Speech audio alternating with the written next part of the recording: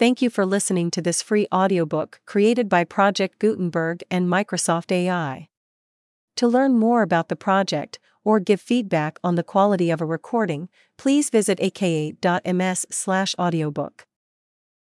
Anti-Slavery Poems Songs of Labor and Reform by John Greenleaf Whittier. Anti-Slavery Poems, to William Lloyd Garrison. Toussaint Louverture. The Slave Ships. Expostulation. Hymn. Thou whose presence went before the Yankee girl, the hunters of men. Stanzas for the times. Clerical oppressors. A summons to the memory of Thomas. The moral warfare. Ritner. The pastoral letter. Hymn. O Holy Father! Just and true. The farewell of a Virginia slave mother. Pennsylvania Hall. The New Year. The relic. The World's Convention. Massachusetts to Virginia. The Christian slave. The sentence of John L. Brown. Texas Voice of New England to Faneuil Hall to Massachusetts, New Hampshire, the pine tree to a Southern statesman at Washington, the branded hand, the freed islands, a letter, lines from a letter to a young clerical friend, Daniel Neal's Song of Slaves in the Desert to Delaware, Yorktown, Randolph of Roanoke, the lost statesman, the slaves of Martinique, the curse of the charter breakers, P.N. the crisis, lines on the portrait of a celebrated publisher. During a Sabbath scene in the evil day, Moloch in State Street, official piety, the rendition arisen at last, the hashish for righteousness' sake, the Kansas emigrant's letter from a missionary of the Methodist Episcopal Church South, in Kansas, to a distinguished politician, burial of Barber to Pennsylvania, Le Murray du Signa. The Pass of the Sierra, a song for the time, what of the day? A song, inscribed to the Fremont Clubs, the panorama on a prayer book, the summons to William H.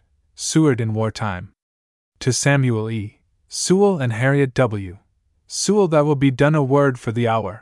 Ein Festberg ist unser Gott. To John C. Fremont, the watchers, to Englishmen, Mithridates at Chios, at Port Royal, Astria, at the capital, the battle, autumn of 1862, of St. Helena's Island, S.C. The proclamation, anniversary poem, Barbara Fritchie hat the birds said, the mantle of St. John de Matra Ladsdale. Hymn for the celebration of emancipation at Newburyport after the war. The Peace Autumn to the 39th Congress, the Hive at Gettysburg, Howard at Atlanta, the Emancipation Group, the Jubilee Singers, Garrison, Songs of Labor and Reform. The Quaker of the olden time, Democracy, the Gallows, Seed Time and Harvest to the Reformers of England, the Human Sacrifice, Songs of Labor, Dedication, the Shoemakers, the Fishermen, the Lumbermen, the Shipbuilders, the Drovers, the Huskers, the Reformer, the Peace Convention at Brussels, the Prisoner for Debt, the Christian Tourists, the Men of Old to Pius IX. Caliph in Boston, our state, the prisoners of Naples, the peace of Europe, Astria, the disenthralled, the poor voter on election day, the dream of Pio Nono, the voices, the new exodus, the conquest of Finland, the eve of election from Perugia, Italy, freedom in Brazil after election, disarmament, the problem, our country on the Big Horn, notes, anti-slavery poems. To William Lloyd Garrison. Champion of those who groan beneath oppression's iron hand in view of penury, hate, and death, I see thee fearless stand still, bearing up thy lofty brow, in the steadfast strength of truth, in manhood sealing well the vow and promise of thy youth. Go on, for thou hast chosen well, on in the strength of God. Long as one human heart shall swell beneath the tyrant's rod. Speak in a slumbering nation's ear, as thou hast ever spoken, until the dead in sin shall hear, the fetter's link be broken. I love thee with a brother's love, I feel my pulses thrill, to mark thy spirit soar above the cloud of human ill. My heart hath leaped to answer thine, and echo back thy words, as leaps the warriors at the shine and flash of kindred swords. They tell me thou art rash and vain, a searcher after fame, that thou art striving but to gain a long-enduring name, that thou hast nerved the Afric's hand and steeled the Afric's heart, to shake aloft his vengeful brand, and rend his chain apart. Have I not known thee well, and read thy mighty purpose long? And watched the trials which have made thy human spirit strong? And shall the slanderer's demon breath avail with one like me, to dim the sunshine of my faith and earnest trust in thee? Go on, the dagger's point make lair amid thy pathway's gloom, the fate which sternly threatens there is glorious martyrdom, then onward with a martyr's zeal, and wait thy sure reward when man to man no more shall kneel, and God alone be Lord. 1832. Toussaint Louverture. Toussaint Louverture, the black chieftain of Haiti, was a slave on the plantation de Libretas, belonging to M. Bayou. When the rising of the Negroes took place, in 1791, Toussaint refused to join them until he had aided M. Bayou and his family to escape to Baltimore.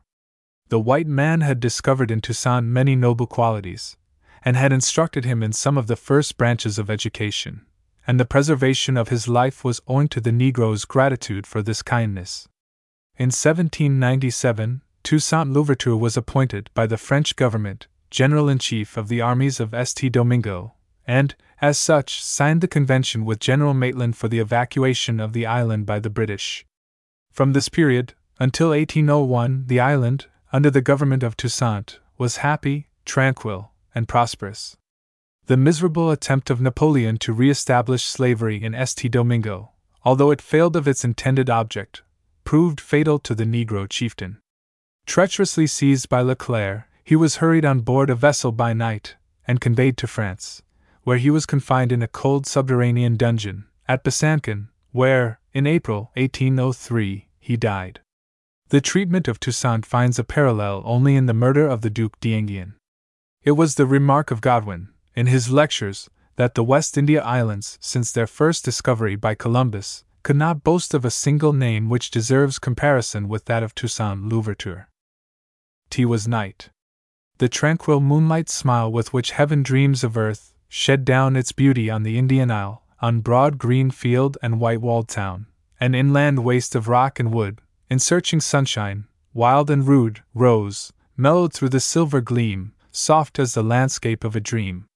All motionless and dewy wet, tree, vine, and flower in shadow met the myrtle with its snowy bloom, crossing the nightshade's solemn gloom, the white cecropia's silver rind relieved by deeper green behind, the orange with its fruit of gold, the lithe Paulinia's verdant fold, the passion flower, with symbol holy, twining its tendrils long and lowly, the Rexia's dark, and cassia tall, and proudly rising over all, the kingly palm's imperial stem, crowned with its leafy diadem, star-like, beneath whose sombre shade the fiery winged cucullo played.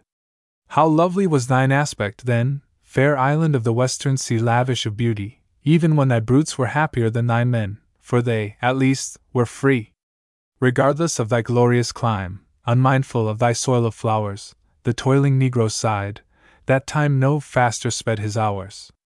For, by the dewy moonlight still, he fed the weary turning mill, or bent him in the chill morass, to pluck the long and tangled grass, and hear above his scar-worn back the heavy slave whip's frequent crack, while in his heart one evil thought and solitary madness wrought, one baleful fire surviving still the quenching of the immortal mind, one sterner passion of his kind, which even fetters could not kill, the savage hope to deal, ere long, a vengeance bitterer than his wrong. Hark to that cry! Long, loud, and shrill, from field and forest, rock and hill, thrilling and horrible it rang. Around, beneath, above, the wild beast from his cavern sprang, the wild bird from her grove. Nor fear, nor joy, nor agony were mingled in that midnight cry, but like the lion's growl of wrath, when falls that hunter in his path whose barbed arrow, deeply set, is rankling in his bosom, yet it told of hate, full, deep, and strong, of vengeance kindling out of wrong. It was as if the crimes of years, the unrequited toil, the tears, the shame and hate, which liken well earth's garden to the nether hell, had found in nature's self a tongue, on which the gathered horror hum, as if from cliff, and stream, and glen burst on the startled ears of men that voice which rises unto God, solemn and stern, the cry of blood. It ceased, and all was still once more, save ocean chafing on his shore, the sighing of the wind between the broad banana's leaves of green, or bowed by restless plumage shook, or murmuring voice of mountain brook. Brief was the silence. Once again pealed to the skies that frantic yell, glowed on the heavens a fiery stain, and flashes rose and fell, and painted on the blood-red sky, dark, naked arms were tossed on high, and round the white man's lordly hall trod, fierce and free, the brood he made, and those who crept along the wall, and answered to his lightest call with more than spaniel dread, the creatures of his lawless beck, were trampling on his very neck and on the night air. Wild and clear, rose woman's shriek of more than fear, for bloodied arms were round her thrown, and dark cheeks pressed against her own. Where then was he whose fiery zeal had taught the trampled heart to feel, until despair itself grew strong, and vengeance fed its torch from wrong? Now, when the thunderbolt is speeding, now, when oppression's heart is bleeding, now, when the latent curse of time is raining down in fire and blood, that curse which, through long years of crime, has gathered, drop by drop, its flood, why strikes he not, the foremost one, where murder's sternest deeds are done?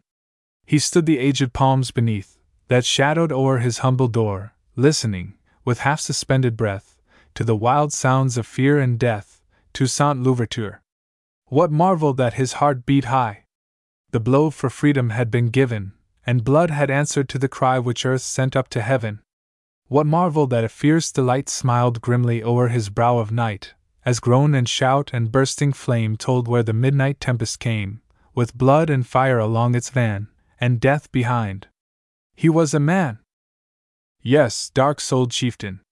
If the light of mild religion's heavenly ray unveiled not to thy mental sight the lowlier and the purer way, in which the holy sufferer trod, meekly amidst the sons of crime, that calm reliance upon God for justice in his own good time, that gentleness to which belongs forgiveness for its many wrongs, even as the primal martyr, kneeling for mercy on the evil dealing, let not the favored white man name thy stern appeal with words of blame.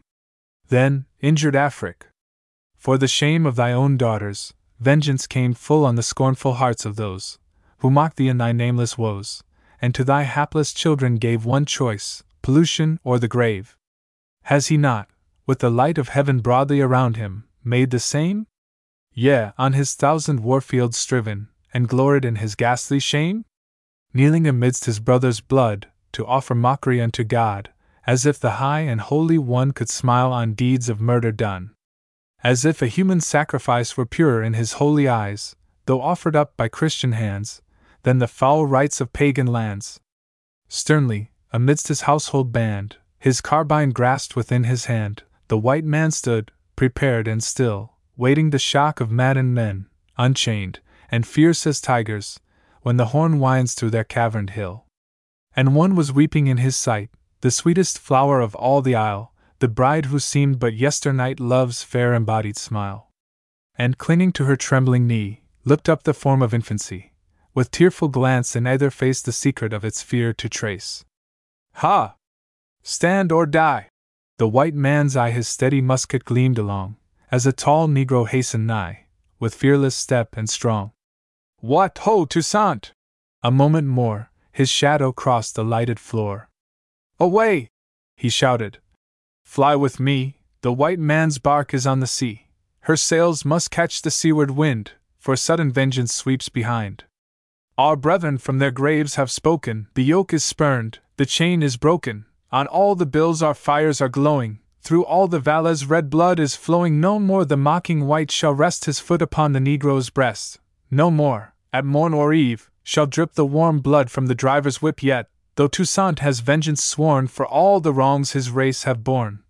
Though for each drop of Negro blood the white man's veins shall pour a flood, not all alone the sense of ill around his heart is lingering still, nor deeper can the white man feel the generous warmth of grateful zeal.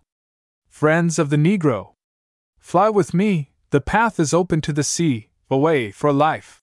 He spoke, and pressed the young child to his manly breast, as, headlong, through the cracking cane, down swept the dark insurgent train, drunken and grim, with shout and yell howled through the dark, like sounds from hell. Far out, in peace, the white man's sails swayed free before the sunrise gale. Cloud-like that island hung afar, along the bright horizon's verge, o'er which the curse of servile war rolled its red torrent, surge on surge, and he, the Negro champion, where in the fierce tumult struggled he? Go trace him by the fiery glare of dwellings in the midnight air, the yells of triumph and despair, the streams that crimson to the sea.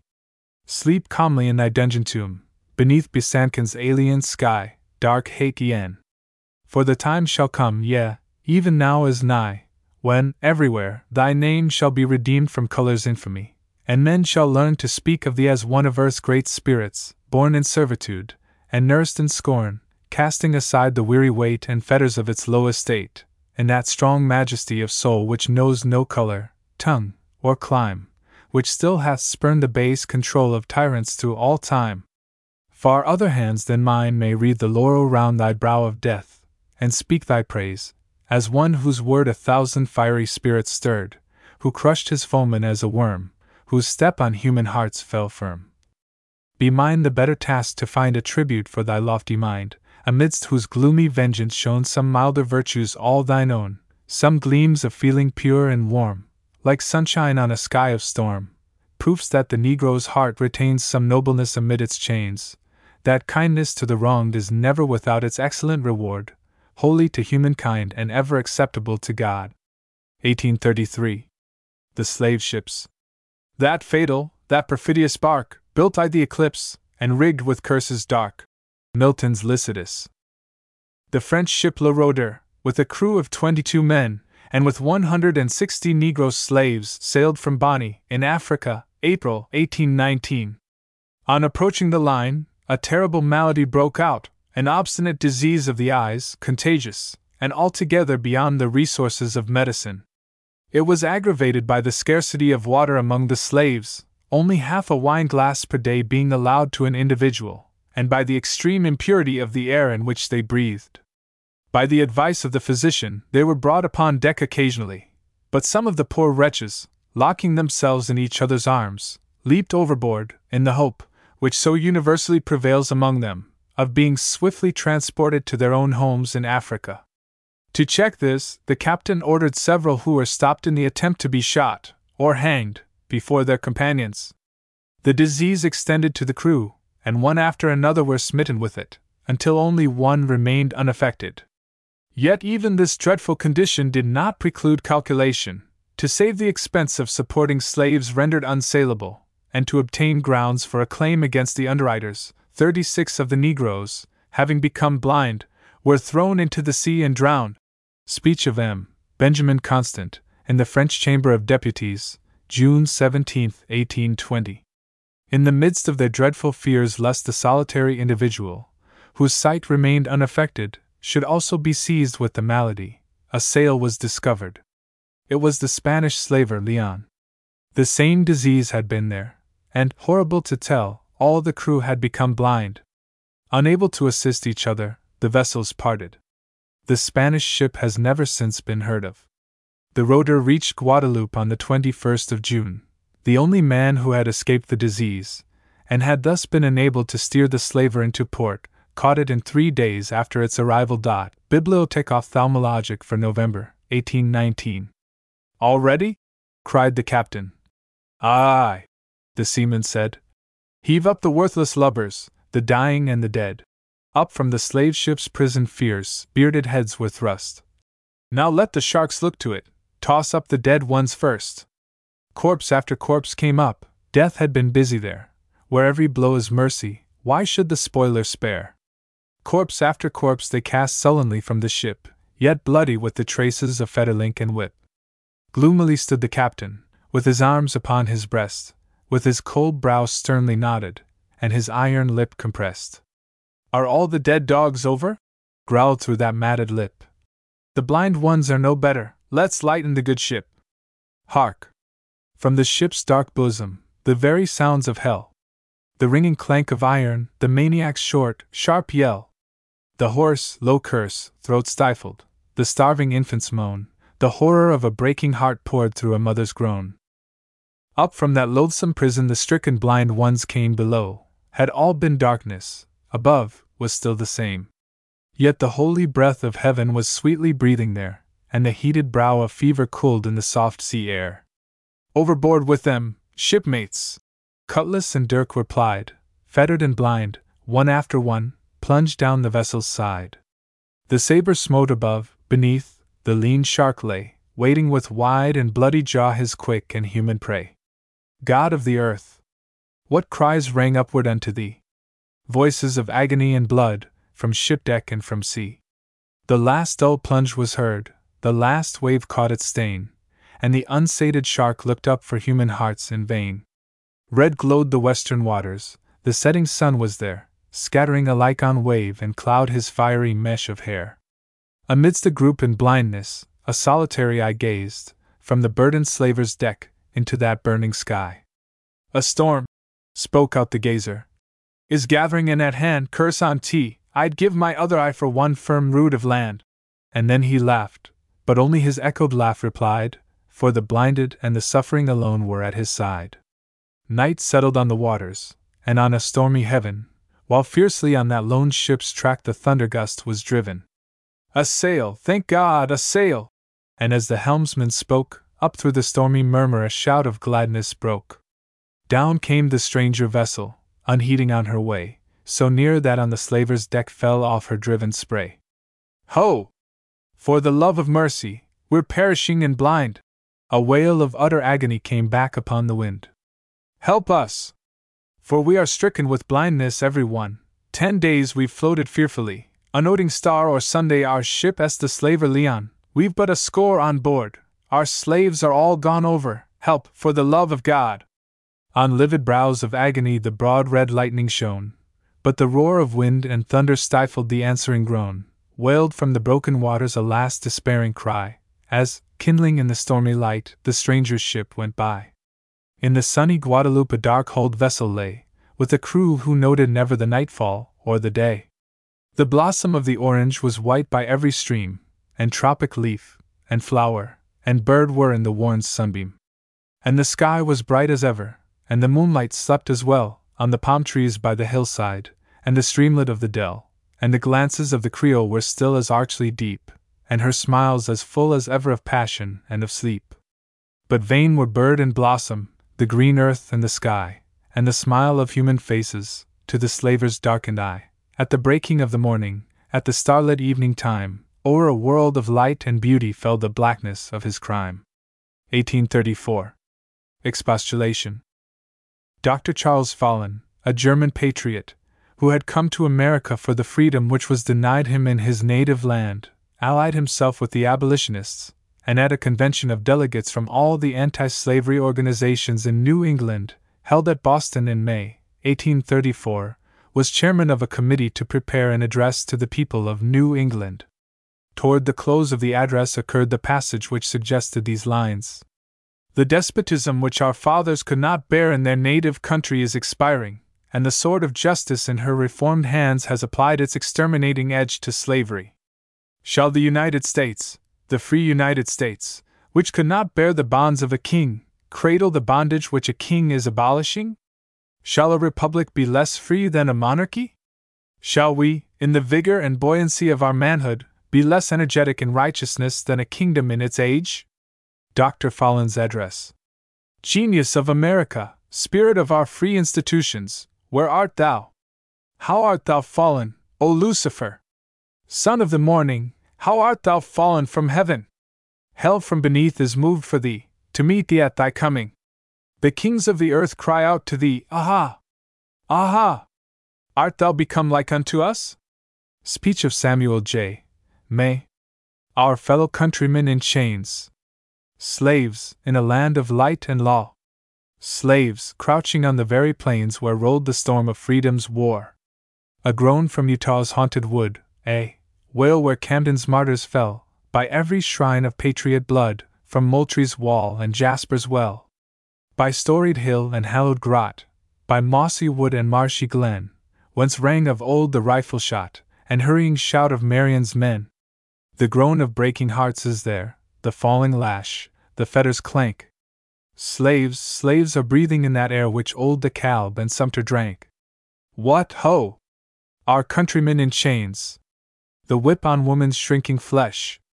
Our soil yet reddening with the stains caught from her scourging, warm and fresh. What? Mothers from their children riven. What? God's own image bought and sold. Americans to market driven, and bartered as the brute for gold. Speak! Shall their agony of prayer come thrilling to our hearts in vain? To us whose fathers scorned to bear the paltry menace of a chain, to us, whose boast is loud and long of holy liberty and light, say, shall these writhing slaves of wrong plead vainly for their plundered right? What? Shall we send, with lavish breath, our sympathies across the wave, where manhood, on the field of death, strikes for his freedom or a grave?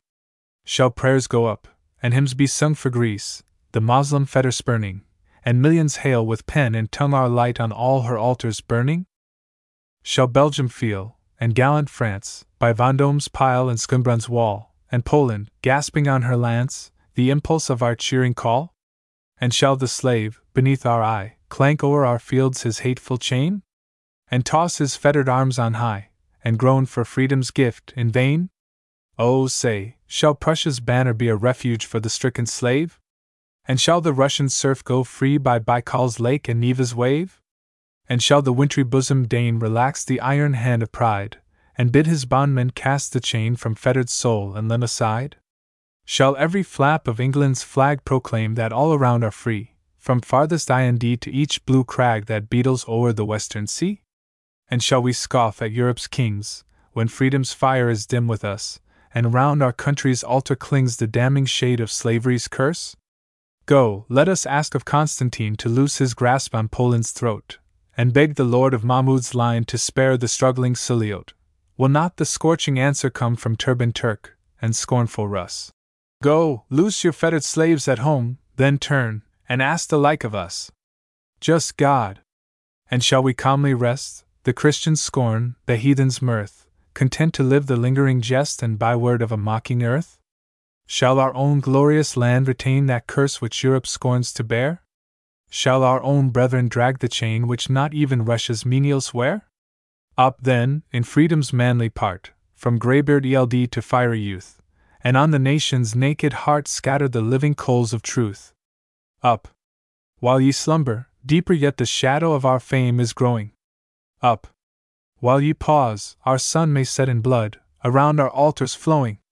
Oh! Rouse ye, ere the storm comes forth, the gathered wrath of God and man, like that which wasted Egypt's earth, when hail and fire above it ran. Hear ye no warnings in the air? Feel ye no earthquake underneath? Up, up! Why will ye slumber where the sleeper only wakes in death? Rise now for freedom! Not in strife like that your sterner fathers saw, the awful waste of human life, the glory and the guilt of war, but break the chain, the yoke remove, and smite to earth oppression's rod, with those mild arms of truth and love, made mighty through the living God. Down let the shrine of Moloch sink, and leave no traces where it stood, nor longer let its idol drink his daily cup of human blood, but rear another altar there, to truth and love and mercy given, and freedom's gift, and freedom's prayer, shall call an answer down from heaven. 1834. Hymn. Written for the meeting of the Anti-Slavery Society, at Chatham Street Chapel, New York, held on the 4th of the 7th month, 1834. O thou, whose presence went before our fathers in their weary way, as with thy chosen moved of yore the fire by night, the cloud by day, when from each temple of the free, a nation's song ascends to heaven, most holy Father, unto thee may not our humble prayer be given? Thy children all, though hue and form are varied in thine own good will, with thy own holy breathings warm, and fashioned in thine image still. We thank thee, Father! Hill and plain around us wave their fruits once more, and clustered vine, and blossomed grain, are bending round each cottage door. And peace is here, and hope and love are round us as a mantle thrown, and unto thee, supreme above, the knee of prayer is bowed alone. But oh, for those this day can bring, as unto us, no joyful thrill, for those who, under freedom's wing, are bound in slavery's fetters still. For those to whom thy written word of light and love is never given, for those whose ears have never heard the promise and the hope of heaven. For broken heart, and clouded mind, whereon no human mercies fall, oh, be thy gracious love inclined, who, as a Father, pitiest all. And grant, O Father, that the time of earth's deliverance may be near, when every land and tongue inclined the message of thy love shall hear. When, smitten as with fire from heaven, the captive's chain shall sink in dust, and to his fettered soul be given the glorious freedom of the just. The Yankee girl? She sings by her wheel at that low cottage door, which the long evening shadow is stretching before, with a music as sweet as the music which seems breathed softly and faint in the ear of our dreams. How brilliant and mirthful the light of her eye, like a star glancing out from the blue of the sky. And lightly and freely her dark tresses play o'er a brow and a bosom as lovely as they. Who comes in his pride to that low cottage door, the haughty and rich to the humble and poor?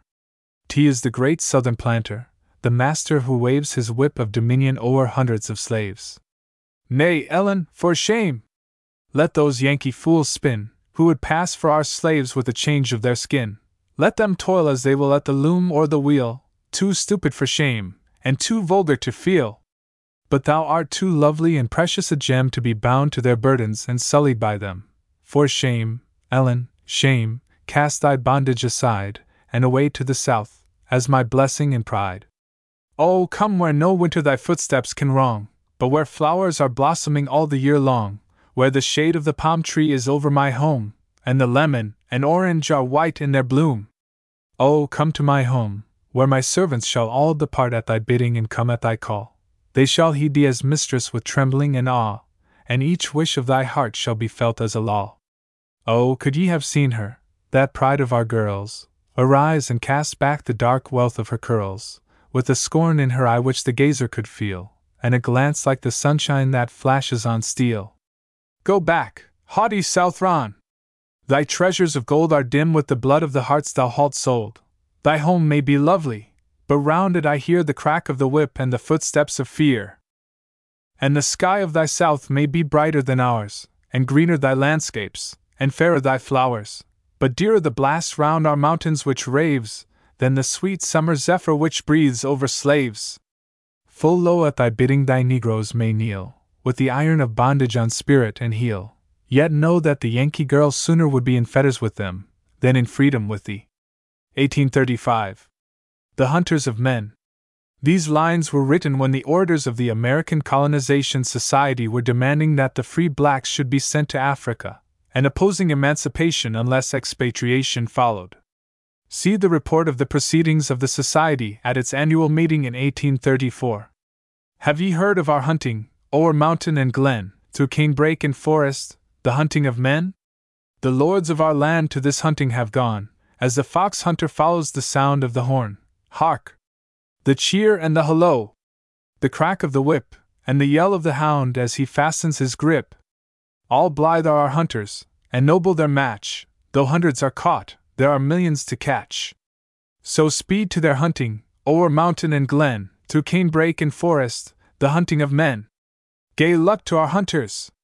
How nobly they ride in the glow of their zeal, and the strength of their pride. The priest with his cassock flung back on the wind, just screening the politic statesman behind. The saint and the sinner, with cursing and prayer, the drunk and the sober, ride merrily there. And woman, kind woman, wife, widow, and maid, for the good of the hunted, is lending her aid, her foot's in the stirrup, her hand on the rein. How blithely she rides to the hunting of men! Oh, goodly and grand is our hunting to see in this land of the brave and this home of the free. Priest, warrior, and statesman, from Georgia to Maine, all mounting the saddle, all grasping the rein, right merrily hunting the black man, whose sin is the curl of his hair and the hue of his skin. Woe, now, to the hunted who turns him at bay! Will our hunters be turned from their purpose and prey? Will their hearts fail within them? Their nerves tremble, when all roughly they ride to the hunting of men? Ho! Alms for our hunters! All weary and faint, wax the curse of the sinner and prayer of the saint. The horn is wound faintly, the echoes are still, over canebrake and river, and forest and hill. Haste, alms for our hunters! The hunted once more have turned from their flight with their backs to the shore. What right have they here in the home of the white, shadowed o'er by our banner of freedom and right? Ho! Alms for the hunters! Or never again will they ride in their pomp to the hunting of men. Alms, alms for our hunters! Why will ye delay, when their pride and their glory are melting away?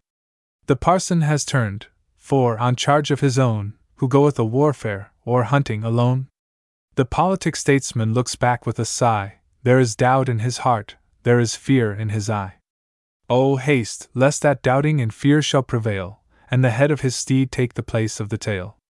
Oh, haste, ere he leave us! For who will ride then, for pleasure or gain, to the hunting of men? 1835. Stanzas for the Times.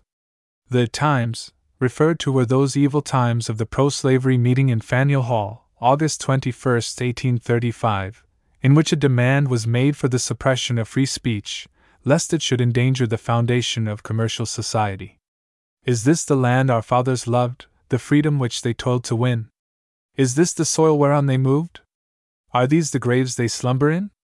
Are we the sons by whom are borne the mantles which the dead have worn? And shall we crouch above these graves, with craven soul and fettered lip? Yoken with marked and branded slaves, and tremble at the driver's whip? Bend to the earth our pliant knees, and speak but as our masters please? Shall outraged nature cease to feel? Shall mercy's tears no longer flow? Shall ruffian threats of cord and steel, the dungeon's gloom, the assassin's blow, turn back the spirit roused to save the truth, our country, and the slave? Of human skulls that shrine was made, round which the priests of Mexico before their loathsome idol prayed, is freedom's altar fashioned so? And must we yield to freedom's God, as offering meet the Negro's blood? Shall tongues be mute, when deeds are wrought which well might shame extremist hell? Shall freemen lock the indignant thought? Shall pity's bosom cease to swell? Shall honor bleed? Shall truth succumb? Shall pen, and press, and soul be dumb? No, by each spot of haunted ground, where freedom weeps her children's fall, by Plymouth's rock, and Bunker's mound, by Griswold's stained and shattered wall, by Warren's ghost, by Langdon's shade, by all the memories of our dead, by their enlarging souls, which burst the bands and fetters round them set, by the free pilgrim spirit nursed within our inmost bosoms, yet, by all above, around, below, be ours the indignant answer, no! No, guided by our country's laws, for truth, and right, and suffering man, be ours to strive in freedom's cause, as Christians may, as freemen can. Still pouring on unwilling ears that truth oppression only fears. What?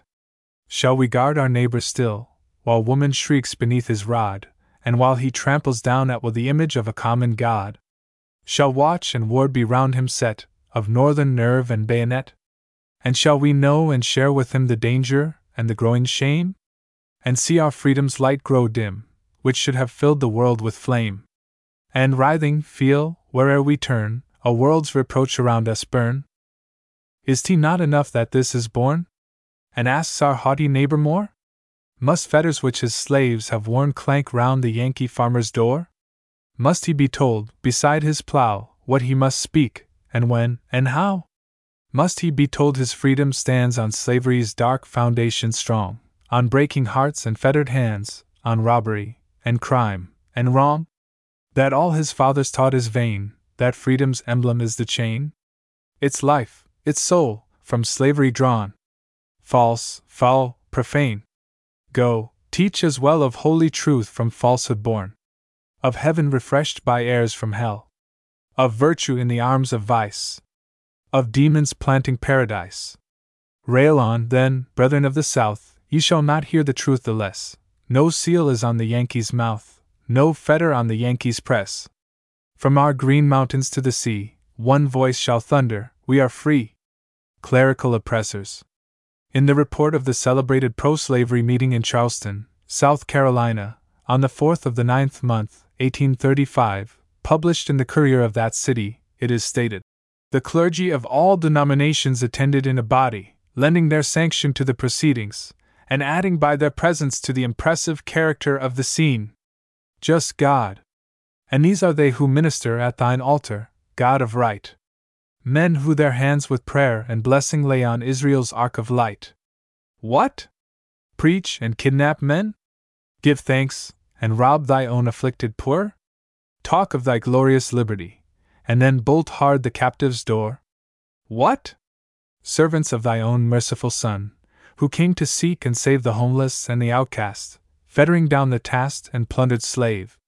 Pilate and Herod, friends. Chief priests and rulers, as of old, combine. Just God and holy. Is that church, which lends strength to the spoiler, thine? Paid hypocrites, who turn judgment aside, and rob the holy book of those high words of truth which search and burn in warning and rebuke. Feed fat, ye locusts, feed. And in your tasseled pulpits, thank the Lord that, from the toiling bondman's utter need, ye pile your own full board. How long, O Lord? How long shall such a priesthood barter truth away, and in thy name, for robbery and wrong at thy own altars pray. Is not thy hand stretched forth visibly in the heavens, to awe and smite?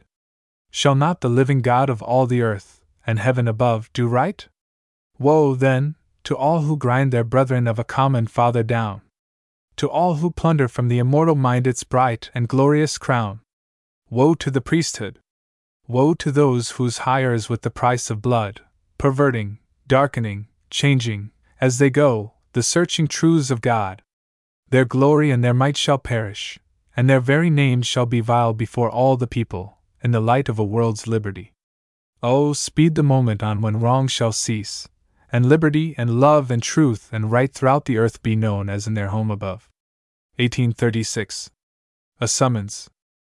Written on the adoption of Pinckney's resolutions in the House of Representatives, and the passage of Calhoun's bill for excluding papers written or printed touching the subject of slavery from the U.S. Post Office, in the Senate of the United States.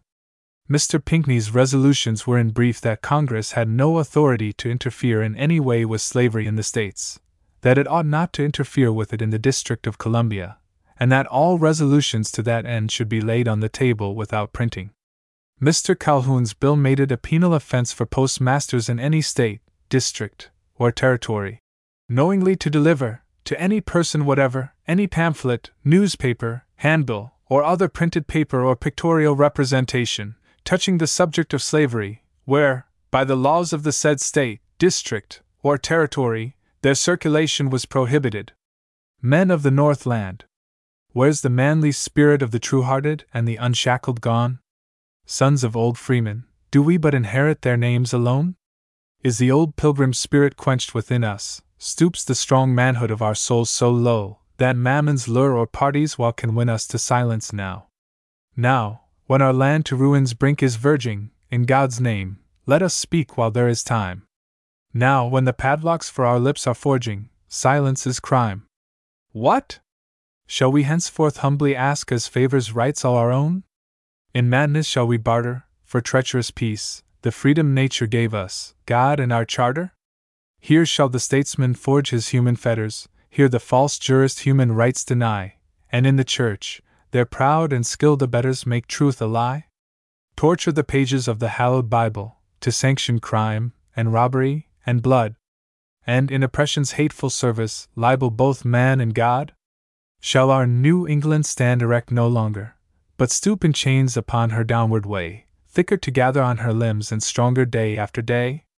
Oh no, methinks from all her wild, green mountains, from valleys where her slumbering fathers lie, from her blue rivers and her welling fountains, and clear, cold sky, from her rough coast, and isles, which hungry ocean gnaws with his surges, from the fisher's skiff, with white sails swaying to the billows' motion round rock and cliff, from the free fireside of her untaught farmer, from her free laborer at his loom and wheel, from the brown smith's shop, where, beneath the hammer, rings the red steel.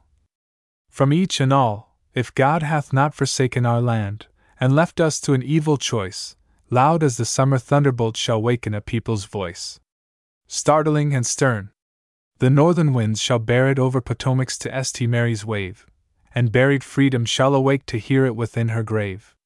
Oh, let that voice go forth! The bondman sighing by Santee's wave, in Mississippi's cane, shall feel the hope, within his bosom dying, revive again. Let it go forth! The millions who are gazing sadly upon us from afar shall smile, and unto God devout thanksgiving raising bless us the while. Oh, for your ancient freedom, pure and holy, for the deliverance of a groaning earth, for the wronged captive, bleeding, crushed, and lowly, let it go forth. Sons of the best of fathers, will ye falter with all they left ye periled and at stake? Ho! Once again on freedom's holy altar the fire awake. Strengthened for the trial, come together, put on the harness for the moral fight, and with the blessing of your heavenly Father, maintain the right. 1836. To the memory of Thomas Shipley. Thomas Shipley of Philadelphia was a lifelong Christian philanthropist, an advocate of emancipation. At his funeral, thousands of colored people came to take their last look at their friend and protector. He died September 17, 1836. Gone to thy heavenly Father's rest. the flowers of Eden round thee blowing, and on thine ear the murmurs blessed of Siloa's waters softly flowing. Beneath that tree of life which gives to all the earth its healing leaves in the white robe of angels clad, and wandering by that sacred river, whose streams of holiness make glad the city of our God forever. Gentlest of spirits, not for thee our tears are shed, our sighs are given. Why mourn to know thou art a free partaker of the joys of heaven? Finish thy work, and kept thy faith in Christian firmness unto death, and beautiful as sky and earth, when autumn's sun is downward going, the blessed memory of thy worth around thy place of slumber glowing. But woe for us, who linger still with feeblest strength and hearts less lowly, and minds less steadfast to the will of him whose every work is holy. For not like thine is crucified the spirit of our human pride and at the bondman's tale of woe, and for the outcast and forsaken, not warm like thine, but cold and slow, our weaker sympathies awaken. Darkly upon our struggling way the storm of human hate is sweeping, hunted and branded, and a prey, our watch amidst the darkness keeping. Oh, for that hidden strength which can nerve unto death the inner man! Oh, for thy spirit, tried and true, and constant in the hour of trial, prepared to suffer or to do, in meekness and in self-denial. Oh, for that spirit meek and mild, derided, spurned, yet uncomplaining, by man deserted and reviled, yet faithful to its trust remaining. Still prompt and resolute to save from scourge and chain the hunted slave, unwavering in the truth's defense, even where the fires of hate were burning, the unquailing eye of innocence alone upon the oppressor turning. O loved of thousands! To thy grave, sorrowing of heart, thy brethren bore thee. The poor man and the rescued slave wept as the broken earth closed o'er thee, and grateful tears, like summer rain, quickened its dying grass again. And there, as to some pilgrim shrine, shall cone the outcast and the lowly, of gentle deeds and words of thine recalling memories sweet and holy. Oh, for the death the righteous die! An end, like autumn's day declining, on human hearts, as on the sky, with holier, tenderer beauty shining, as to the parting soul were given the radiance of an opening heaven. As if that pure and blessed light, from off the eternal altar flowing, were bathing, in its upward flight, the spirit to its worship going. 1836. The Moral Warfare.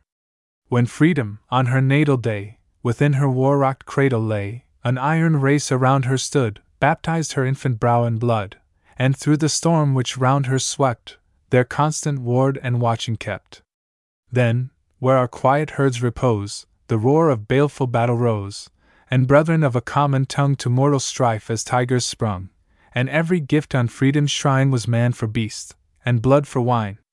Our fathers to their graves have gone, their strife is past, their triumph won. But sterner trials wait the race which rises in their honored place, a moral warfare with the crime and folly of an evil time. So let it be. In God's own might we gird us for the coming fight, and strong in Him whose cause is ours in conflict with unholy powers, we grasp the weapons He has given, the light, and truth, and love of heaven. 1836. Rittner. Written on reading the message of Governor Rittner, of Pennsylvania, 1836. The fact redounds to the credit and serves to perpetuate the memory of the independent farmer and high-souled statesman, that he alone of all the governors of the Union in 1836 met the insulting demands and menaces of the South in a manner becoming a freeman and hater of slavery, in his message to the legislature of Pennsylvania. Thank God for the token. One lip is still free, one spirit untrammeled, unbending one knee. Like the oak of the mountain, deep-rooted and firm, erect, when the multitude bends to the storm, when traitors to freedom, and honor, and God, are bowed at an idol polluted with blood, when the recreant North has forgotten her trust, and the lip of her honor is low in the dust, thank God, that one arm from the shackle has broken. Thank God, that one man as a freeman has spoken. O'er thy crags, Allegheny, a blast has been blown. Down thy tide, Susquehanna, the murmur has gone.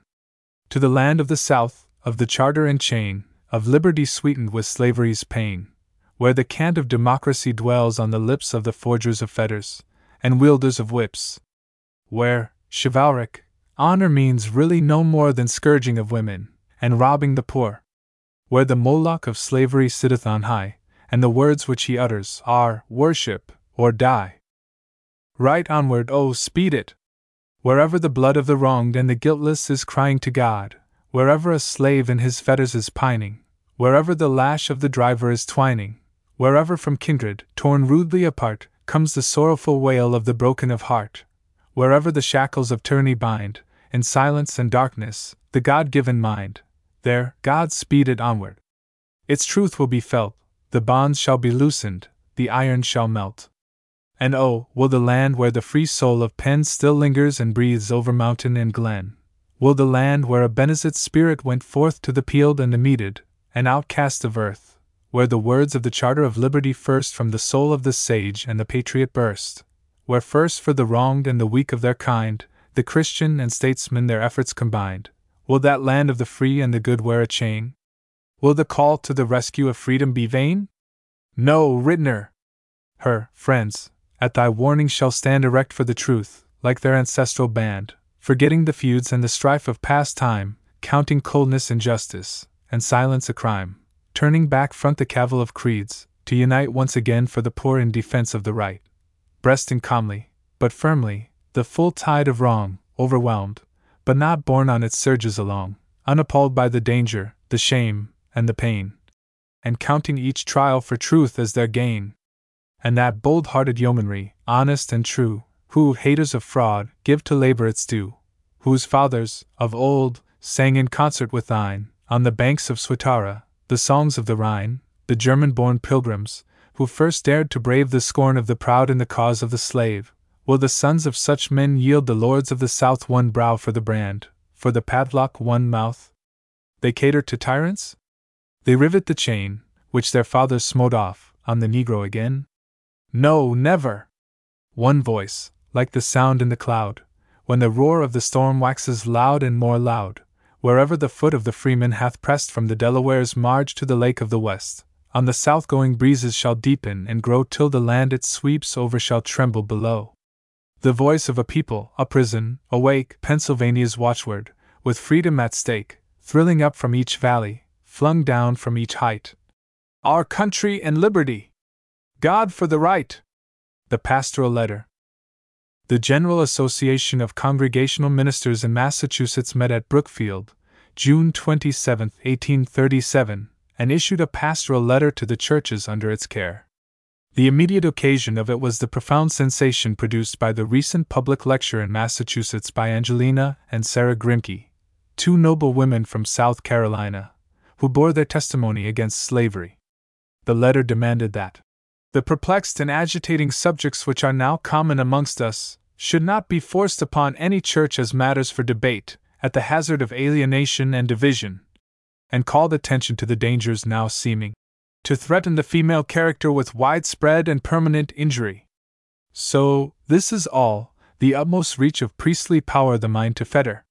When laymen think, when women preach, a war of words, a pastoral letter! Now shame upon ye, parish popes! Was it thus with those, your predecessors, who sealed with racks, and fire, and ropes their loving kindness to transgressors? A pastoral letter! Grave and dull, alas! In hoof and horns and features, how different is your Brookfield bull from him who bellows from St. Peter's your pastoral rights and powers from harm, think ye, can words alone preserve them? Your wiser fathers taught the arm and sword of temporal power to serve them. O glorious days, when church and state were wedded by your spiritual fathers, and on submissive shoulders sat your Wilsons and your Cotton Mathers. No vile itinerant then could mar the beauty of your tranquil Zion, but at his peril of the scar of hangman's whip and branding iron. Then, wholesome laws relieved the church of heretic and mischief maker, and priest and bailiff joined in search, by turns, of papist, witch, and Quaker. The stocks were at each church's door, the gallows stood on Boston Common, a papist steers the pillory bore, the gallows rope, a Quaker woman. Your fathers dealt not as ye deal with non-professing, frantic teachers. They bored the tongue with red-hot steel, and flayed the backs of female preachers. Old Hampton had her fields a tongue, and Salem's streets could tell their story, of fainting woman dragged along, gashed by the whip accursed and gory. And will ye ask me, why this taunt of memories sacred from the scorner? And why with reckless hand I plant a nettle on the graves ye honor? Not to reproach New England's dead, this record from the past I summon, of manhood to the scaffold led, and suffering and heroic woman. No, for yourselves alone, I turn the pages of intolerance over, that, in their spirit, dark and stern, ye haply may your own discover. For, if ye claim the pastoral right, to silence freedom's voice of warning, and from your precincts shut the light of freedom's day around ye dawning. If when an earthquake voice of power and signs in earth and heaven are showing that forth, in its appointed hour, the Spirit of the Lord is going, and, with that Spirit, freedom's light on kindred, tongue, and people breaking, whose slumbering millions, at the sight, in glory and in strength are waking. When for the sighing of the poor, and for the needy, God bath risen, and chains are breaking, and a door is opening for the souls in prison. If then ye would, with puny hands, arrest the very work of heaven, and bind anew the evil bands which God's right arm of power hath riven. What marvel that, in many a mind, those darker deeds of bigot madness are closely with your own combined, yet less in anger than in sadness? What marvel, if the people learn to claim the right of free opinion? What marvel, if at times they spurn the ancient yoke of your dominion? A glorious remnant linger yet, whose lips are wet at freedom's fountains, the coming of whose welcome feet is beautiful upon our mountains. Men, who the gospel tidings bring of liberty and love forever, whose joy is an abiding spring, whose peace is as a gentle river. But ye, who scorn the thrilling tale of Carolina's high-souled daughters, which echoes here the mournful wail of sorrow from Edisto's waters, close while ye may the public ear, with malice vex, with slander wound them, the pure and good shall throng to hear, and tried and manly hearts surround them. Oh, ever may the power which led their way to such a fiery trial, and strengthened womanhood to tread the winepress of such self-denial, be round them in an evil land, with wisdom and with strength from heaven, with Miriam's voice, and Judith's hand, and Deborah's song, for triumph given. And what are ye who strive with God against the ark of his salvation, moved by the breath of prayer abroad, with blessings for a dying nation? What but the stubble and the hay to perish, even as flax consuming, with all that bars his glorious way, before the brightness of his coming? And thou, sad angel, who so long hast waited for the glorious token, that earth from all her bonds of wrong to liberty and light has broken. Angel of freedom! Soon to thee the sounding trumpet shall be given, and over earth's full jubilee shall deeper joy be felt in heaven. 1837. Him as children of thy gracious care, we veil the eye, we bend the knee, with broken words of praise and prayer, Father and God, we come to thee. For thou hast heard, O God of right, the sighing of the island's slave, and stretched for him the arm of might, not shortened that it could not save. The laborer sits beneath his vine, the shackled soul and hand are free. Thanksgiving. For the work is thine. Praise. For the blessing is of thee. And oh, we feel thy presence here, thy awful arm in judgment bear. Thine eye bath seen the bondman's tear, thine ear hath heard the bondman's prayer. Praise. For the pride of man is low, the counsels of the wise are naught, the fountains of repentance flow. What hath our God in mercy wrought? Hymn. Written for the celebration of the 3rd anniversary of British emancipation at the Broadway Tabernacle, New York, 1st of August, 1837. O Holy Father! Just and true are all thy works and words and ways, and unto thee alone are due thanksgiving and eternal praise. As children of thy gracious care, we veil the eye, we bend the knee, with broken words of praise and prayer, Father and God, we come to thee. For thou hast heard, O God of right, the sighing of the island's slave, and stretched for him the arm of might, not shortened that it could not save. The laborer sits beneath his vine, the shackled soul and hand are free. Thanksgiving. For the work is thine. Praise. For the blessing is of thee. And oh, we feel thy presence here, thy awful arm in judgment bear. Thine eye hath seen the bondman's tear, thine ear hath heard the bondman's prayer. Praise. For the pride of man is low, the counsels of the wise are naught, the fountains of repentance flow. What hath our God in mercy wrought? Speed on thy work, Lord God of hosts, and when the bondman's chain is riven, and swells from all our guilty coasts the anthem of the free to heaven, oh, not to those whom thou hast led, as with thy cloud and fire before, but unto thee, in fear and dread, be praise and glory evermore. The farewell of a Virginia slave mother to her daughters sold into southern bondage. Gone, gone, sold and gone, to the rice swamp dank and lone, where the slave whip ceaseless swings, where the noisome insect stings, where the fever demon strews poison with the falling dews, where the sickly sunbeams glare through the hot and misty air. Gone, gone, sold and gone, to the rice swamp dank and lone, from Virginia's hills and waters. Woe is me, my stolen daughters! Gone, gone, sold and gone, to the rice swamp dank and lone. There no mother's eye is near them, there no mother's ear can hear them. Never, when the torturing lash seams their back with many a gash, shall a mother's kindness bless them, or a mother's arms caress them. Gone, gone, sold and gone, to the rice swamp dank and lone, from Virginia's hills and waters. Woe is me, my stolen daughters! Gone, gone, sold and gone, to the rice swamp dank and lone. Oh, when weary, sad, and slow, from the fields at night they go, faint with toil, and racked with pain, to their cheerless homes again, there no brother's voice shall greet them, there no father's welcome meet them. Gone, gone, sold and gone, to the rice swamp dank and lone, from Virginia's hills and waters. Woe is me, my stolen daughters! Gone, gone, sold and gone, to the rice swamp dank and lone. From the tree whose shadow lay on their childhood's place of play, from the cool spring where they drank, rock, and hill, and rivulet bank, from the solemn house of prayer, and the holy councils there. Gone, gone, sold and gone, to the rice swamp dank and lone, from Virginia's hills and waters. Woe is me, my stolen daughters!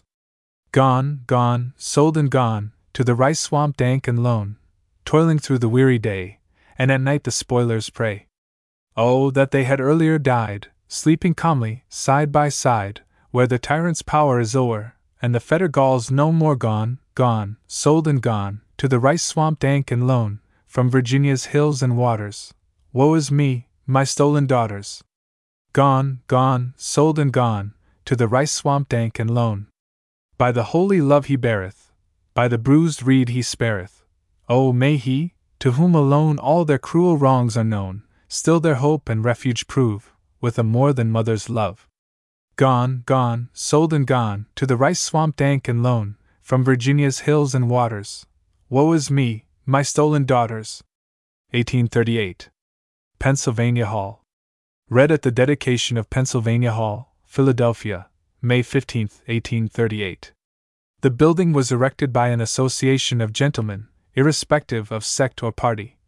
That the citizens of Philadelphia should possess a room wherein the principles of liberty and equality of civil rights could be freely discussed, and the evils of slavery fearlessly portrayed. On the evening of the 17th it was burned by a mob, destroying the office of the Pennsylvania Freeman, of which I was editor, and with it my books and papers.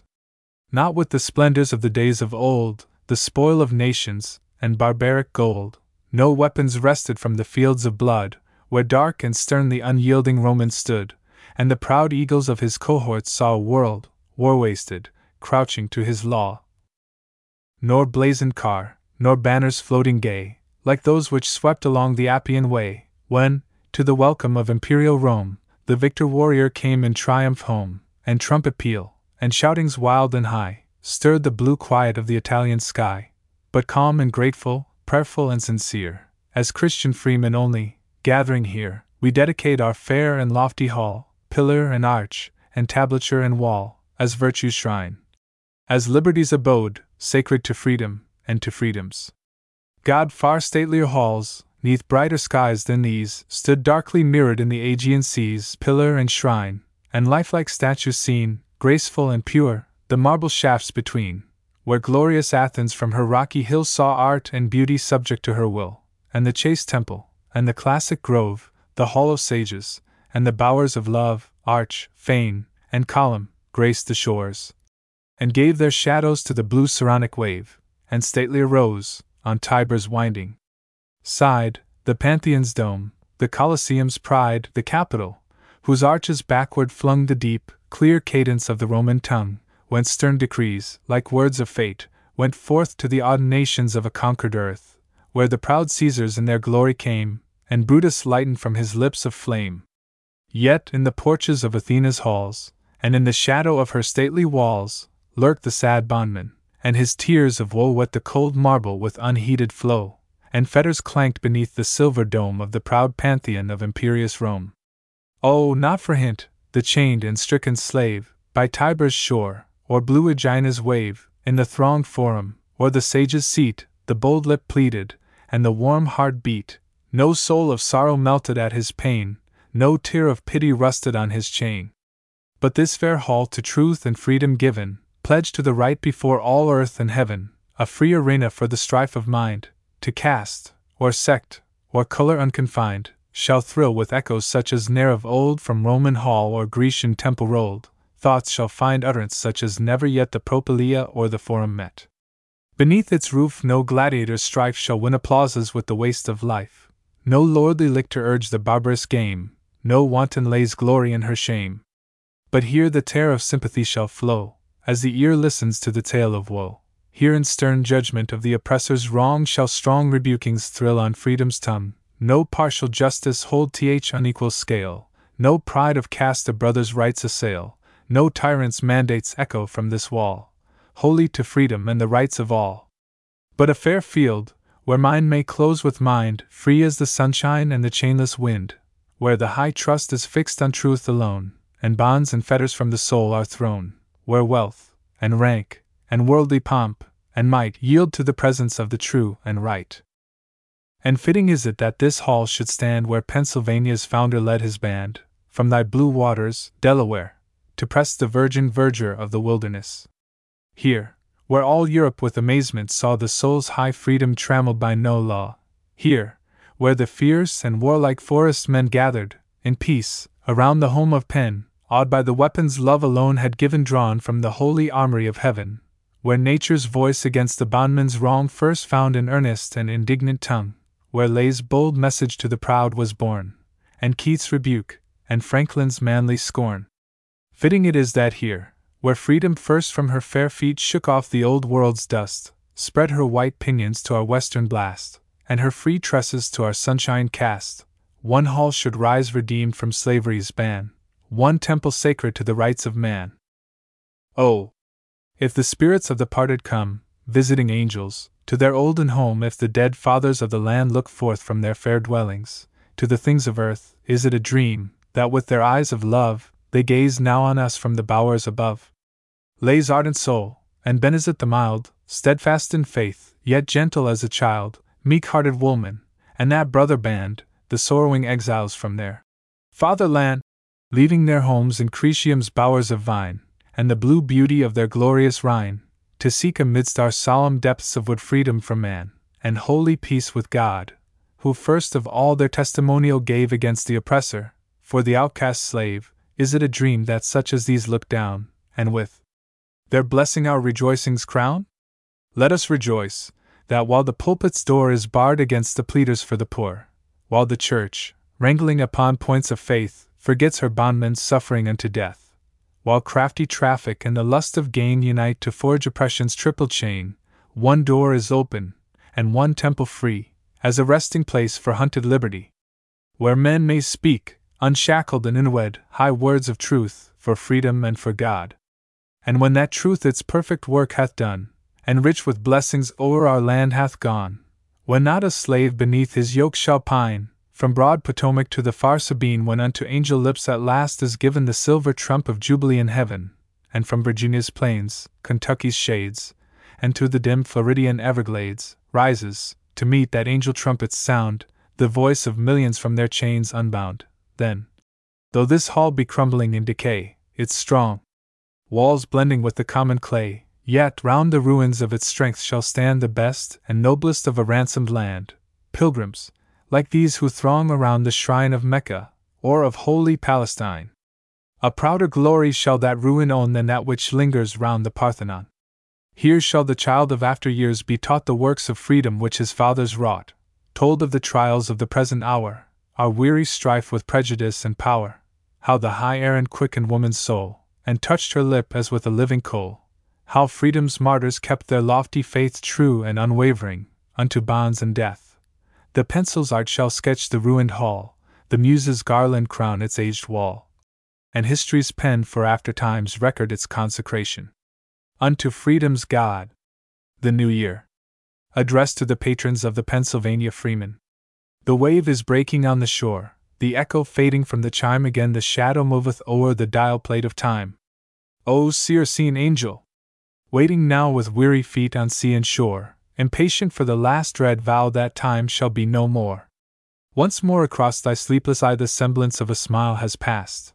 The year departing leaves more nigh time's fearfullest and last. Oh, in that dying year hath been the sum of all since time began, the birth and death, the joy and pain, of nature and of man. Spring, with her change of sun and shower, and streams released from winter's chain, and bursting bud, and opening flower, and greenly growing grain. And summer's shade, and sunshine warm, and rainbows o'er her hilltops bowed, and voices in her rising storm, God speaking from his cloud. And autumn's fruits in clustering sheaves, and soft, warm days of golden light, the glory of her forest leaves, and harvest moon at night. And winter with her leafless grove, and prison stream, and drifting snow, the brilliance of her heaven above and of her earth below. And man, in whom an angel's mind with earth's low instincts finds abode, the highest of the links which bind brute nature to her God. His infant eye bath seen the light, his childhood's merriest laughter rung, and active sports to manlier might the nerves of boyhood strung. And quiet love, and passion's fires, have soothed or burned in manhood's breast, and lofty aims and low desires by turns disturbed his rest. The wailing of the newly born has mingled with the funeral knell, and o'er the dying's ear has gone the merry marriage bell. And wealth has filled his halls with mirth, while want, in many a humble shed, toiled, shivering by her cheerless hearth, the livelong night for bread. And worse than all, the human slave, the sport of lust, and pride, and scorn, plucked off the crown his Maker gave, his regal manhood gone. Oh, still, my country!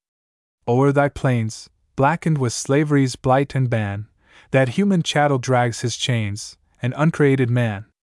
And still, where'er to sun and breeze, my country, is thy flag unrolled, with scorn, the gazing stranger sees the stain on every fold. Oh, tear the gorgeous emblem down! It gathers scorn from every eye, and despots smile and good men frown whene'er it passes by. Shame! Shame! Its starry splendors glow above the slaver's loathsome jail, its folds are ruffling even now his crimson flag of sail. Still round our country's proudest hall the trade in human flesh is driven, and at each careless hammerfall a human heart is riven. And this, too, sanctioned by the men vested with power to shield the right, and throw each vile and robber den wide open to the light. Yet, shame upon them! There they sit, men of the North, subdued and still, meek, pliant poltroons, only fit to work a master's will. Sold, bargained off for Southern votes, a passive herd of Northern mules, just braying through their purchased throats whatever their owner rules. And he, too, the basest of the base, the vilest of the vile, whose name, embalmed in infinite disgrace, is deathless in its shame. A tool, to bolt the people's door against the people clamoring there, an ass, to trample on their floor a people's right of prayer. Nailed to his self-made gibbet fast, self-pillory to the public view, a mark for every passing blast of scorn to whistle through. There let him hang, and hear the boast of Southerns o'er their pliant tool, a new stylites on his post. Sacred to ridicule! Look we at home. Our noble hall, to freedom's holy purpose given, now rears its black and ruined wall, beneath the wintry heaven. Telling the story of its doom, the fiendish mob, the prostrate law, the fiery jet through midnight's gloom, our gazing thousands saw. Look to our state! The poor man's right torn from him, and the sons of those whose blood in freedom's sternest fight sprinkled the Jersey snows. Outlawed within the land of pen, that slavery's guilty fears might cease, and those whom God created men toil on as brutes in peace. Yet o'er the blackness of the storm a bough of promise bends on high, and gleams of sunshine, soft and warm, break through our clouded sky. East, west, and north, the shout is heard, of freemen rising for the right. Each valley hath its rallying word, each hill its signal light. O'er Massachusetts' rocks of gray, the strengthening light of freedom shines, Rhode Island's Narragansett Bay, and Vermont's snow-hung pines. From Hudson's frowning palisades to Allegheny's laureled crest, o'er lakes and prairies, streams and glades, it shines upon the west. Speed on the light to those who dwell in slavery's land of woe and sin, and through the blackness of that bell, let heaven's own light break in. So shall the southern conscience quake before that light poured full and strong, so shall the southern heart awake to all the bondman's wrong. And from that rich and sunny land the song of grateful millions rise, like that of Israel's ransomed band beneath Arabia's skies. And all who now are bound beneath our banner's shade, our eagle's wing, from slavery's night of moral death to light and life shall spring. Broken the bondman's chain, and gone the master's guilt, and hate, and fear, and unto both alike shall dawn a new and happy year. 1839. The Relic. Written on receiving a cane wrought from a fragment of the woodwork of Pennsylvania Hall which the fire had spared. Token of friendship true and tried, from one whose fiery heart of youth with mine has beaten, side by side, for liberty and truth. With honest pride the gift I take, and prize it for the giver's sake. But not alone because it tells of generous hand and heart sincere. Around that gift of friendship dwells a memory doubly dear. Earth's noblest aim, man's holiest thought, with that memorial frail and wrought. Pure thoughts and sweet like flowers unfold, and precious memories round it cling, even as the prophet's rod of old in beauty blossoming, and buds of feeling, pure and good, spring from its cold unconscious wood. Relic of freedom's shrine. A brand plucked from its burning. Let it be dear as a jewel from the hand of a lost friend to me. Flower of a perished garland left, of life and beauty unbereft. Oh, if the young enthusiast bears, o'er weary waste and sea, the stone which crumbled from the Forum's stairs, or round the Parthenon, or olive bough from some wild tree hung over old Thermopylae. If leaflets from some hero's tomb, or moss wreath torn from ruins hoary, or faded flowers whose sisters bloom on fields renowned in story, or fragment from the Alhambra's crest, or the grey rock by Druids blessed. Sad Erin's shamrock greenly growing where freedom led her stalwart kern, or Scotia's rough bur thistle, blowing on Bruce's bannockburn, or Runnymede wild English rose, or lichen plucked from Sempaca's snows. If it be true that things like these to heart, and I bright visions bring, shall not far holier memories to this memorial cling which needs no mellowing mist of time to hide the crimson stains of crime. Wreck of a temple, unprofaned, of courts where peace with freedom trod, lifting on high, with hands unstained, thanksgiving unto God, where mercy's voice of love was pleading for human hearts in bondage bleeding. Where, midst the sound of rushing feet and curses on the night air flung, that pleading voice rose calm and sweet from woman's earnest tongue, and riot turned his scowling glance, awed, from her tranquil countenance. That temple now in ruin lies, the fire stain on its shattered wall, and open to the changing skies its black and roofless hall. It stands before a nation's sight, a gravestone over buried right. But from that ruin, as of old, the fire-scorched stones themselves are crying, and from their ashes white and cold its timbers are replying. A voice which slavery cannot kill speaks from the crumbling arches still. And even this relic from thy shrine, O holy freedom, hath to me a potent power, a voice and sign to testify of thee, and grasping it, methinks I feel a deeper faith, a stronger zeal. And not unlike that mystic rod, of old stretched o'er the Egyptian wave, which opened, in the strength of God, a pathway for the slave, it yet may point the bondman's way, and turn the spoiler from his prey. 1839. The World's Convention of the Friends of Emancipation, held in London in 1840. Joseph Sturge, the founder of the British and Foreign Anti-Slavery Society, proposed the calling of a World's Anti-Slavery Convention, and the proposal was promptly seconded by the American Anti-Slavery Society. The call was addressed to friends of the slave of every nation and of every clime. Yes, let them gather. Summon forth the pledged philanthropy of earth. From every land, whose hills have heard the bugle blast of freedom waking, or shrieking of her cymbal bird from out his cloudy eyrie breaking, where justice hath one worshipper, or truth one altar built to her. Where'er a human eye is weeping o'er wrongs which earth's sad children know, where'er a single heart is keeping its prayerful watch with human woe, thence let them come, and greet each other, and know in each a friend and brother. Yes, let them come! From each green vale where England's old baronial halls still bear upon their storied walls the grim crusader's rusted mail, battered by Paynham's spear and brand on Malta's rock or Syria's sand, and mouldering pennon staves once set within the soil of Palestine, by Jordan and Gennesaret, or, borne with England's battle line, o'er acres shattered turrets stooping, or, midst the camp their banners drooping, with dews from hallowed Hermon wet, a holier summons now is given than that grey hermit's voice of old, which unto all the winds of heaven the banners of the cross unrolled. Not for the long deserted shrine, not for the dull unconscious sod, which tells not by one lingering sign that there the hope of Israel trod, but for that truth, for which alone in pilgrim eyes are sanctified the garden moss, the mountain stone, whereon his holy sandals pressed, the fountain which his lip hath blessed. Whatever hath touched his garment's hem at Bethany or Bethlehem, or Jordan's river side. For freedom in the name of him who came to raise earth's drooping poor, to break the chain from every limb, the bolt from every prison door. For these, o'er all the earth hath passed an ever-deepening trumpet blast, as if an angel's breath had lent its vigor to the instrument.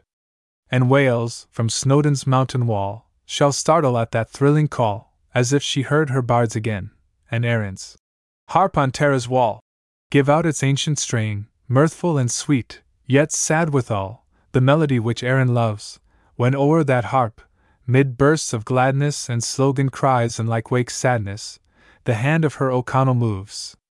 Scotland, from lake and tarn and rill, and mountain hold, and heathery bill, shall catch and echo back the note, as if she heard upon the air once more her Cameronian's prayer and song of freedom float.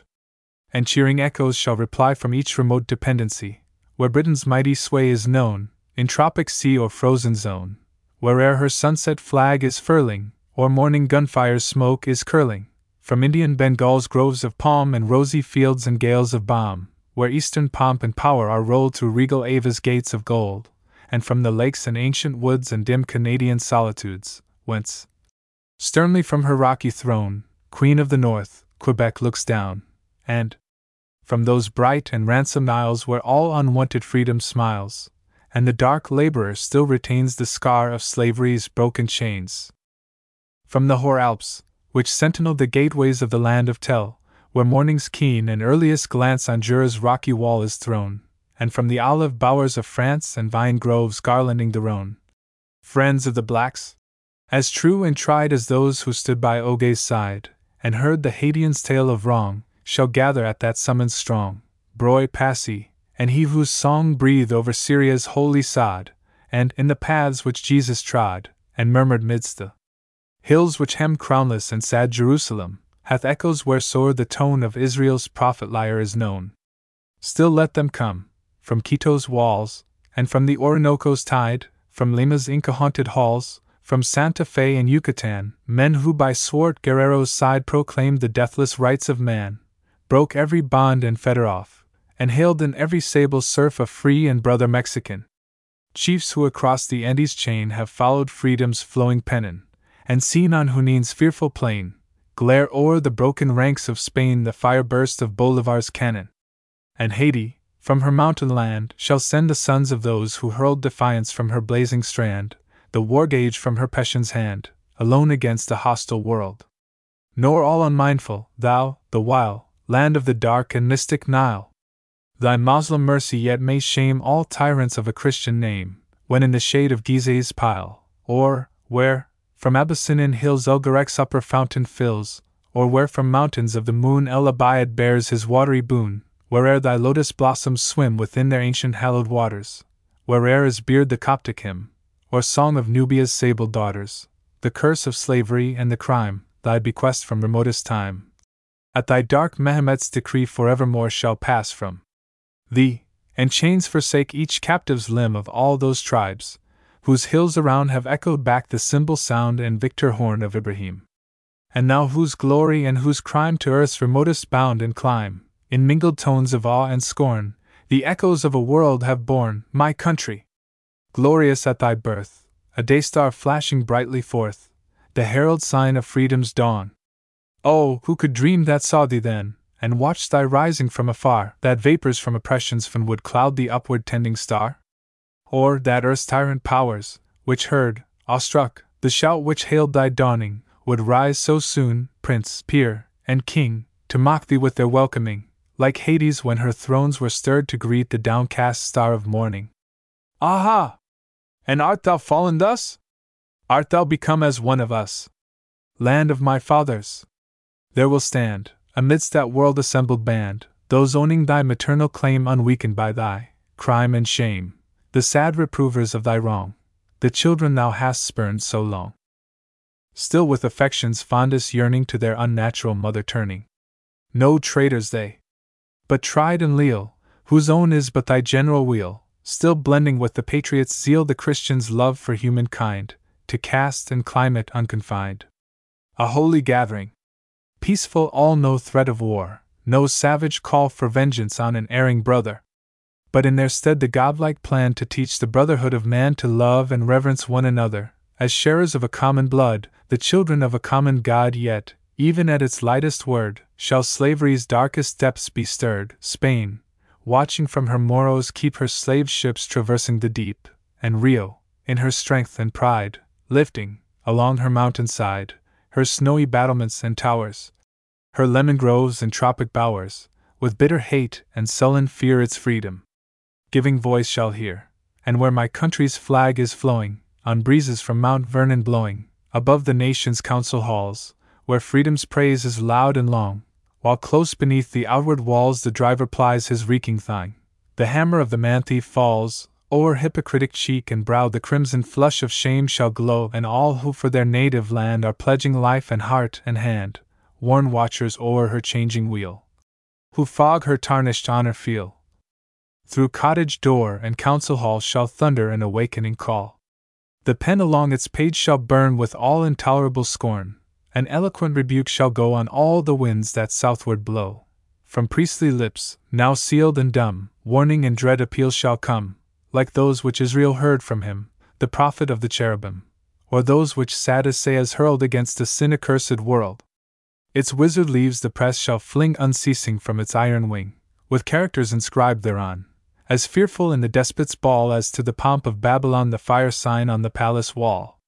And, from her dark iniquities, methinks I see my country rise, not challenging the nations round to note her tardy justice done, her captives from their chains unbound, her prisons opening to the sun, but tearfully her arms extending over the poor and unoffending, her regal emblem now no longer a bird of prey, with talons reeking, above the dying captive shrieking, but spreading out her ample wing, a broad, impartial covering, the weaker sheltered by the stronger. Oh, then to faith's anointed eyes the promised token shall be given, and on a nation's sacrifice, atoning for the sin of years, and wet with penitential tears, the fire shall fall from heaven.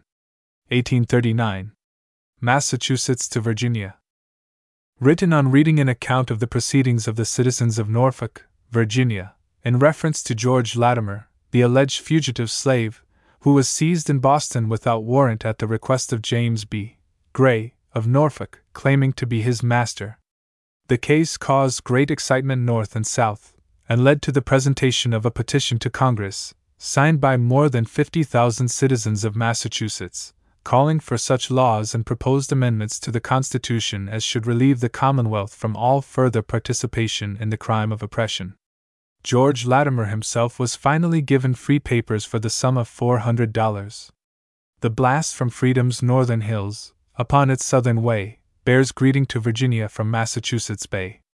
No word of haughty challenging, nor battle bugles' peal, nor steady tread of marching files, nor clang of horsemen's steel. No trains of deep-mouthed cannon along our highways go, around our silent arsenals untrodden lies the snow, and to the land breeze of our ports, upon their errands far, 1,000 sails of commerce swell, but none are spread for war. We hear thy threats, Virginia.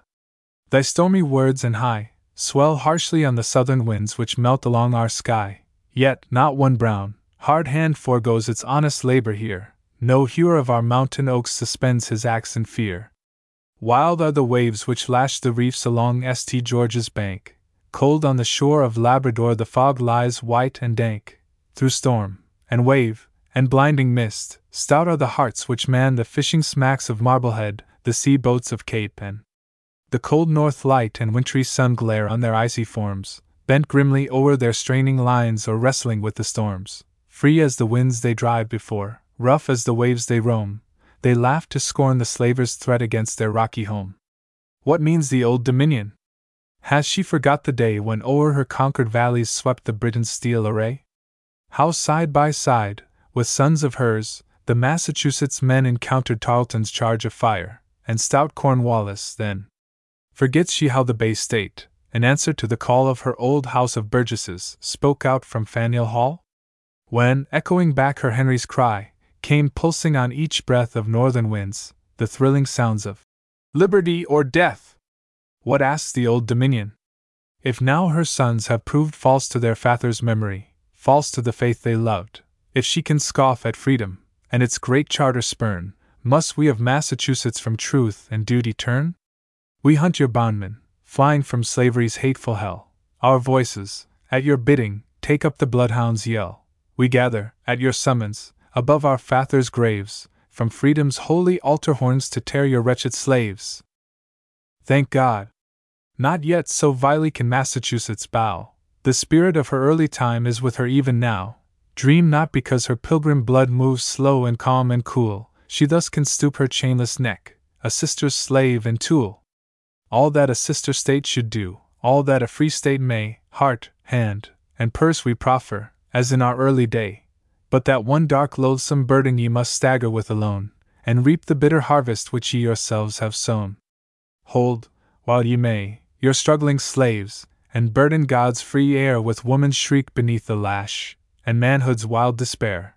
Cling closer to the cleaving curse that writes upon your plains the blasting of almighty wrath against a land of chains. Still shame your gallant ancestry, the cavaliers of old, by watching round the shambles where human flesh is sold. Gloat o'er the newborn child, and count his market value, when the maddened mother's cry of woe shall pierce the slaver's den. Lower than plummet soundeth, sink the Virginia name. Plant, if ye will, your fathers' graves with rankest weeds of shame. Be, if ye will, the scandal of God's fair universe. We wash our hands forever of your sin and shame and curse. A voice from lips whereon the coal from freedom's shrine hath been, thrilled, as but yesterday, the hearts of Berkshire's mountain men. The echoes of that solemn voice are sadly lingering still in all our sunny valleys, on every wind-swept hill.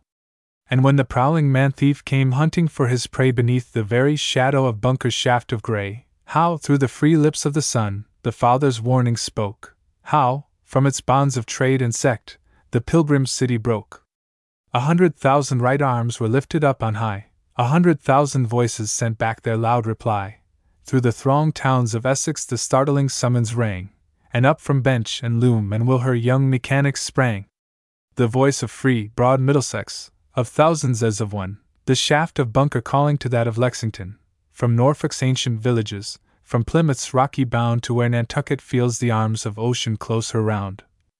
From rich and rural Worcester, where through the calm repose of cultured valleys and fringing woods the gentle Nashua flows, to where Wachusett's wintry blasts the mountain larches stir, swelled up to heaven the thrilling cry of God save Latimer!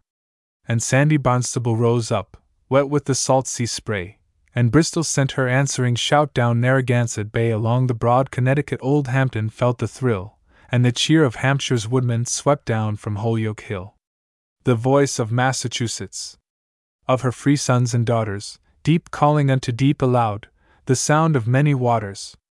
Against the burden of that voice what tyrant power shall stand? No fetters in the Bay State, no slave upon her land. Look to it well, Virginians. In calmness we have borne, in answer to our faith and trust, your insult and your scorn. You've spurned our kindest counsels, you've hunted for our lives, and shaken round our hearths and homes your manacles and gyves.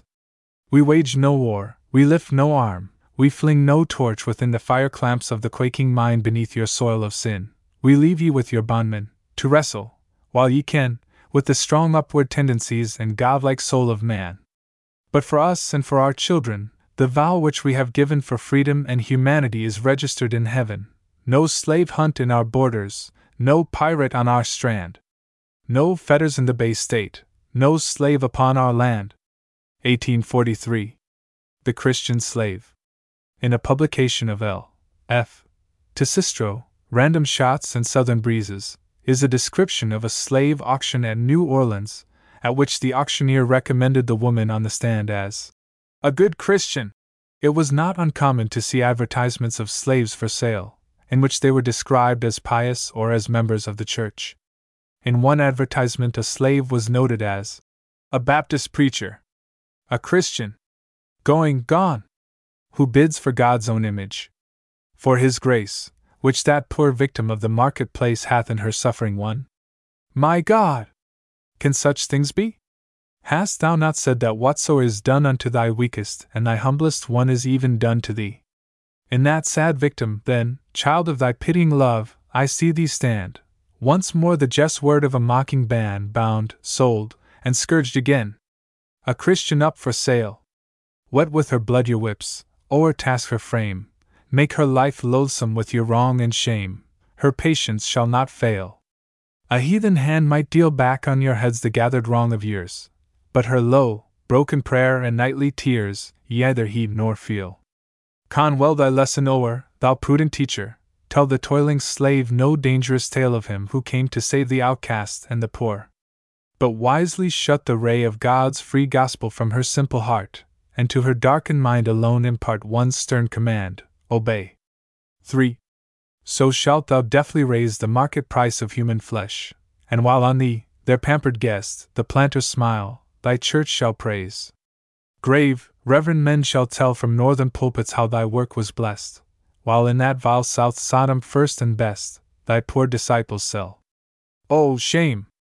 The Moslem thrall, who, with his master, to the prophet kneels, while turning to the sacred Qebla feels his fetters break and fall. Cheers for the turbaned Bey of robber-peopled Tunis! He hath torn the dark slave dungeons open, and hath borne their inmates into day. But our poor slave in vain turns to the Christian shrine his aching eyes, its rights will only swell his market price, and rivet on his chain. God of all right! How long shall priestly robbers at thine altar stand, lifting in prayer to thee the bloody hand and haughty brow of wrong? 1843. The Sentence of John L. Brown. Oh, from the fields of Cain, from the low rice swamp, from the trader's cell, from the black slave ship's foul and loathsome hell, and Coffle's weary chain, hoarse, horrible, and strong, rises to heaven that agonizing cry, filling the arches of the hollow sky. How long, O God, how long? The Sentence of John L. Brown. John L. Brown, a young white man of South Carolina, was in 1844 sentenced to death for aiding a young slave woman, whom he loved and had married, to escape from slavery. In pronouncing the sentence, Judge O'Neill addressed to the prisoner these words of appalling blasphemy: You are to die an ignominious death, the death on the gallows. This announcement is, to you, I know, most appalling. Little did you dream of it when you stepped into the bar with an air as if you thought it was a fine frolic.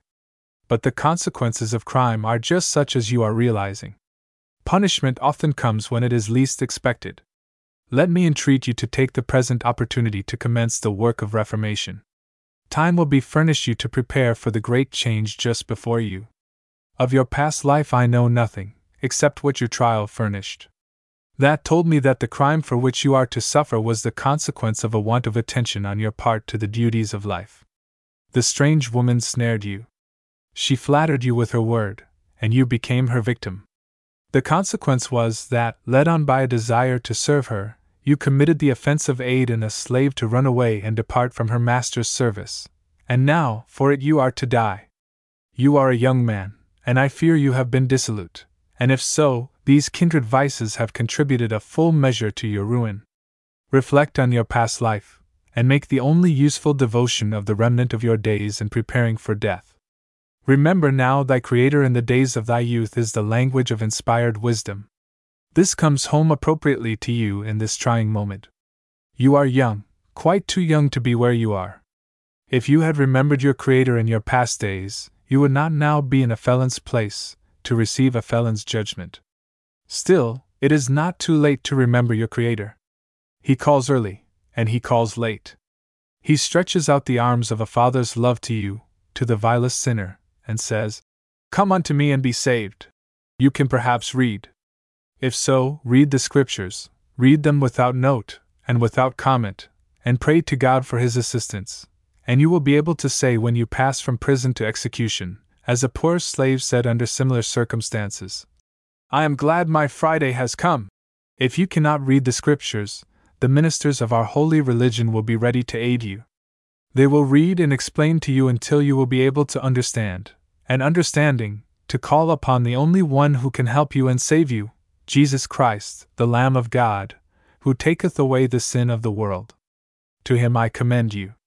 And through Him may you have that opening of the dayspring of mercy from on high, which shall bless you here, and crown you as a saint in an everlasting world, forever and ever.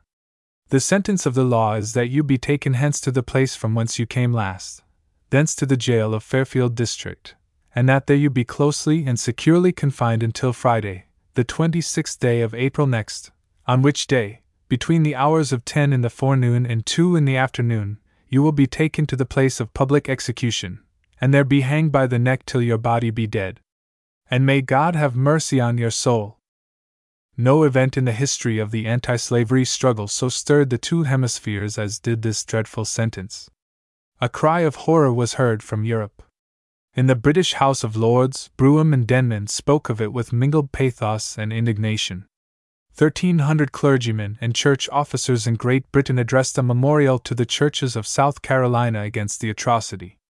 Indeed, so strong was the pressure of the sentiment of abhorrence and disgust that South Carolina yielded to it, and the sentence was commuted to scourging and banishment.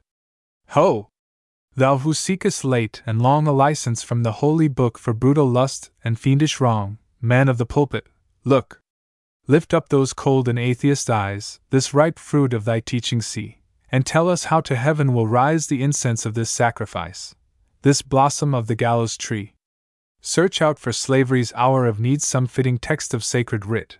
Give heaven the credit of a deed which shames the nether pit. Kneel, smooth blasphemer, unto him whose truth is on thy lips a lie.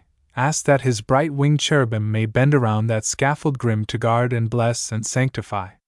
O champion of the people's cause, suspend thy loud and vain rebuke of foreign wrong and old world's laws, man of the Senate, look!